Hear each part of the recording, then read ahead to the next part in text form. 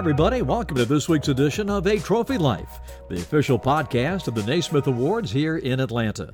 I'm your host, Bob Rathman, and coming up this week, a conversation with our Jersey Mike's Naismith Player of the Year semifinalist, Kris Murray from the University of Iowa. We'll talk about Kris, catch up with him, what's been happening since the end of the Hawkeyes season, get his take on the college scene, and his career, all coming up in just a moment. Our Jersey Mike's news and notes for the week. Congratulations to Team USA Women as they won the 3x3 FIBA World Cup last Sunday in Vienna as they took their first world gold medal since 2014 with a 16-12 victory over France. The men suffered a heartbreaker. They took home the silver medal, had a big lead, lost it late. 3x3 power Serbia prevailed 21-19 as Jimmer Fredette missed a potential game winner before the U.S. lost by just 2. Coming up, Kris Murray, 6'8", 220. Last season was the only Division I player to average 20 points, 7 rebounds, and 1 block shot a game and make 65 three-pointers. He averaged 20.2 points for the Hawkeyes, and as I mentioned, our Jersey Mike's Naismith Player of the Year semifinalists. We will talk with Kris about his season and his career when we come back after this from Jersey Mike's. Did you know Jersey Mike's freshly grills hot subs right in front of you? It's a Jersey Mike's thing. And did you know I, Danny DeVito, am wearing a very cool shirt? All statements about fresh grilling at Jersey Mike's are true. All statements about Mr. DeVito's shirt cannot be legally confirmed. Nonsense. It's a great shirt. Agree to disagree. I want a second opinion. The shirt is just okay. Who are you? A second opinion. Grilled right in front of you. It's a Jersey Mike's thing. A sub above. Well, we welcome to the podcast Kris Murray, the Iowa Hawkeye, who in, I guess, 3 weeks is going to hear his name called in the NBA draft, and he's visiting Atlanta on his pre-draft workouts. How you doing? Doing well. It's great to be in Atlanta. Great city, great basketball organization. So just glad to be here. Grateful for the opportunity. We wanted to salute you on your great college career as a Naismith National semifinalist this year. Some fond memories, of course. We'll get into your brother and all that in a minute. But for you, going back to play another year, pretty special year for you. It was, yeah. It was just a year where I kind of just bet on myself. I knew I had a lot of confidence from my work in the off season to be ready for this year, and just kind of bet on myself. And it was definitely a fun year. Had a lot of fun games, great teammates. It was fun just to be able to go to practice every day with them and travel and just compete. What was it like not playing with your brother? Yeah, it was weird. We played together on AAU teams, school ball teams for 15 years. So not playing with him was kind of weird in the beginning is what I kind of describe it as, but got used to it. It was kind of fun because I didn't have to pass to him as much, and I had a lot of shots that I could take from years past. So it was definitely a great learning year being away from him, and it was definitely for the better, and I'm grateful I did it. Of course, if you're not familiar, his twin brother is Keegan, now with Sacramento. Did you have a chance to go see any games after your year was done in Sacramento? I did, yeah. I got to go to Game 1 against Golden State, so it was light the beam. Yeah, it was one of the craziest atmospheres I've seen in a while. So it was cool because I hadn't seen him very much since August. He came to our Northwestern game at Northwestern. I talked to him for maybe 5 minutes, but other than that, I hadn't seen him in about 6-ish, 8-ish months. So it's been a while, but it was good to see him. It's probably the longest you two have been separated. It has, yeah. It was actually kind of fun. Just kind of be my own person. Create my own identity this past year. Yeah, it was our first. I think our parents had a tougher time with it, with us separating, especially him going all the way to California. But it was definitely an awesome experience, and we talk every so often. That's really all we need. But he went through this a year ago, and of course went on to have a fantastic rookie season with Sacramento, first team all rookie, et cetera.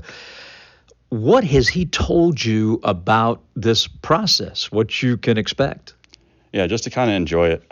It's obviously a grind through the summer. You got workouts here, you got the combine, you got workouts, you got the draft. This whole thing could be stressful, but you just got to enjoy it.